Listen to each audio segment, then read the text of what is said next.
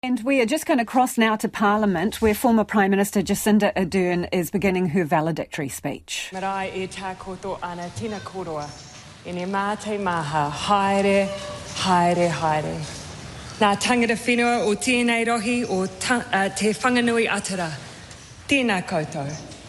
Tātou nā kānohi ore he hui mai ana, tēnā koutou, tēnā koutou, tēnā koutou katoa. Mr. Speaker, when it came time to pen these words, my father suggested that I go back and look at the first ones I shared in this House. I remember writing my maiden speech so well. I was 28 years old. My family were living overseas and I'd only moved back to New Zealand a few months prior. If I'm honest, I was probably more than a little shocked to be here. A feeling that even after 15 years never quite left me. But the reasons I came here, they never left me either. They're all there in my maiden speech. Climate change, child poverty, inequality. I am, after all, a conviction-based politician. And I've always believed this to be a place where you can make a difference. I leave knowing that to be true. But despite that, I've become used to my time as Prime Minister being distilled down into a different list. A domestic terror attack, a volcanic eruption, a pandemic. A series of events where I found myself in people's lives during their most grief-stricken or traumatic moments. Their stories and phases remain etched in my mind and likely will forever. That is the responsibility and privilege of the role of Prime Minister. A role I never thought I was meant to have. It's fair to say that 2017 involved a surprising chain of events. At the beginning of the year, David Shearer announced that he would be leaving the opposition benches and Parliament for Sudan. It was remarked upon at the time that this was apparently a more appealing prospect than being in opposition. I found myself in a by-election for Mount Albert and soon after that as Deputy Leader of the Labour Party. But that was just the half of it. It was the 1st of August and we were a mere 7 weeks out from an election when Andrew Little stood down as leader of the Labour Party and nominated me to take his place. I've always found it hard to explain what that period felt like. It was a cross between a sense of duty to steer a moving freight train and being hit by one. And that's probably because my internal reluctance to lead was matched only by a huge sense of responsibility. Andrew, I likewise know that you made your decision with that same sense of responsibility. And while I have never known whether to curse you or thank you, I'm grateful for the faith you always had in me. The 7-week campaign that followed was frenetic. Mike Jaspers, my Chief Press Secretary at the time, recently reminded me that a week into the job, after a very long day, I fell asleep on a plane, woke up with a start, and asked him if I was still the leader of the Labour Party. Those few short weeks were also a blessing. There was no time to be anything but myself. And I also had the chance to be involved in everything. A real treat for a control freak. I remember sitting at my desk in the home that Clark and I shared in Auckland, writing a campaign launch speech. I knew I wanted climate change to be front and centre because I believed it would define our generation of politicians. I called it our nuclear-free moment. I believed it then, and I believe it even more now. When I came here 15 years ago, we talked about climate change as if it were almost a hypothetical. Some didn't even give it that credit. In 2008, I sat in that lobby as the ETS was weakened and the yo-yo of climate policy continued. But in the intervening years, we have seen firsthand the reality of our changing environment. From Northland to Coromandel, Tokomaru Bay to Bulla, and I've seen the people it's impacted. like the elderly couple on the West Coast who had lived in their home for their entire married lives. They'd only recently returned to it after a year's worth of post-flooding repairs when it was flooded again.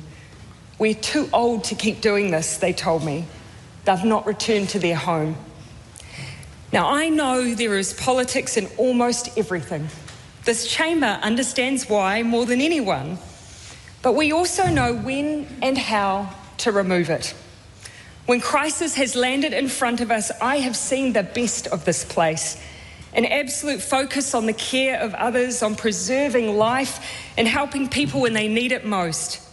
Climate change is a crisis. It is upon us. And so one of the very few things I will ask of this House on my departure is that you please take the politics out of climate change. There will always be policy differences, but beneath that we have what we need to make the progress we must. We have not just a credible but an ambitious NDC to reduce our net emissions by 50% by 2030. We have the Zero Carbon Act, carbon budgets, an emissions reduction plan, and a climate commission to guide us. We have business on board and the primary sector working hard on a shared set of goals, and it's making a difference. We're starting to see our emissions come down, with total greenhouse gas emissions falling to their lowest levels in 8 years. But New Zealand needs this place to provide them with certainty that you will keep going. So do. We owe it to the next generation, but we also owe it to ourselves. To the Green Party, especially James and Marama, I've enjoyed working with you immensely, and I've seen how tireless you both are, even when you're thrown into your own party processes that from the outside look something akin to the Squid Games. Thank you for the personal support I have felt from both of you. A friend of mine taught me early on in politics that there is no point looking back in anger, and I feel no need to when there are so many things I feel proud of, things that I know are different or better because we had a Labour government. Like our work to uphold the treaty by crossing the bridge more often. The creation of the Māori Crown Relations portfolio under the excellent leadership of Calvin Davis. Thank you, Calvin. The stewardship of Te Arawhiti, the establishment of the Māori Health Authority, the growth of Te Reo Māori, the evolution of how we see ourselves as a nation through the teaching of New Zealand history in schools, and the creation of Matariki, our first Indigenous public holiday. Yeah. The path we travel as a nation will not be linear, and it won't always be easy. But for the part of the trail that I had the privilege of leading, I'm glad we took on the hilly bits. It's fair to say that all told, we had a few mountains to climb though. I always wanted to be part of a government that had a focus on children. I can't exactly pinpoint the origins of that passion, but I've talked many times of the distinct memories I have of children in poverty during the 1980s. And so it was with much excitement that I was lucky enough to take on the role of the children's spokesperson from Annette King while in opposition. Annette had already done a huge amount of policy work, a trait of Annette's that she was well renowned for, almost as much as her relentless attempts to set single people up. But there was still space for further child poverty initiatives, so we got to work creating policy that was ready to be rolled out in their first 100 days of office, including the Child Poverty Reduction Act. In 2017, when we first formed government, almost 1 in 5 children were living in poverty. Most child poverty measures in New Zealand were going backwards. Now, I am not here to say that everything is perfect now. It is not. But the healthy home standards, the increases in benefits and their indexation to wages, the winter energy payment, introduction of Best Start and the creation of food in schools means that as I leave, despite the severe economic conditions, there are 77,000 fewer children living in low-income households.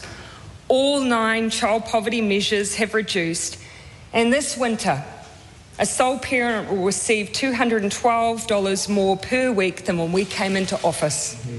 But now, you just need to keep going. Someone asked me recently whether there were things I wish I'd managed to finish. There were definitely projects I would have liked to have seen through. Projects like the restoration of the St James or the beginning and completion of Tokelau's airstrip. A project I felt strongly about after visiting this beautiful but remote realm country. I know if they'd told me in advance that visiting Tokelau in the absence of a place to dock would instead mean climbing onto what looked like an IRB whilst it's hanging over the side of a moving ship and then being dropped into the ocean by a very qualified, I'm sure, but very young-looking sailor, all while straddling what looks and feels like a unicycle seat whilst wearing a pulatasi, I would absolutely still have gone. I just would have worn bike pants. But aside from such projects, there were very few things I aspired to do in politics that have a natural end point. Poverty, inequality, ending environmental degradation. If you ever claim it's job done on those issues, you set the bar too low.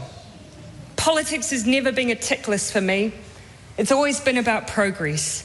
Sometimes you can measure it and sometimes you can't.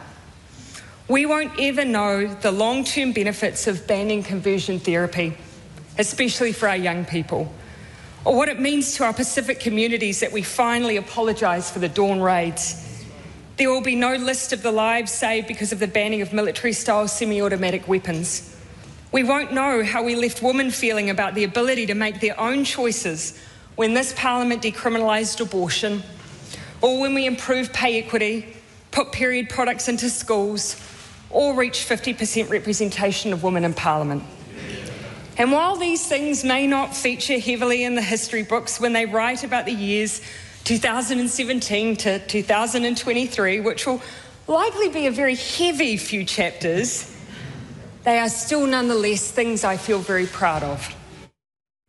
And we're leaving that speech now by former Prime Minister Jacinda Ardern giving her valedictory speech there in Parliament, referencing her maiden speech, which she gave at the age of 28 years old.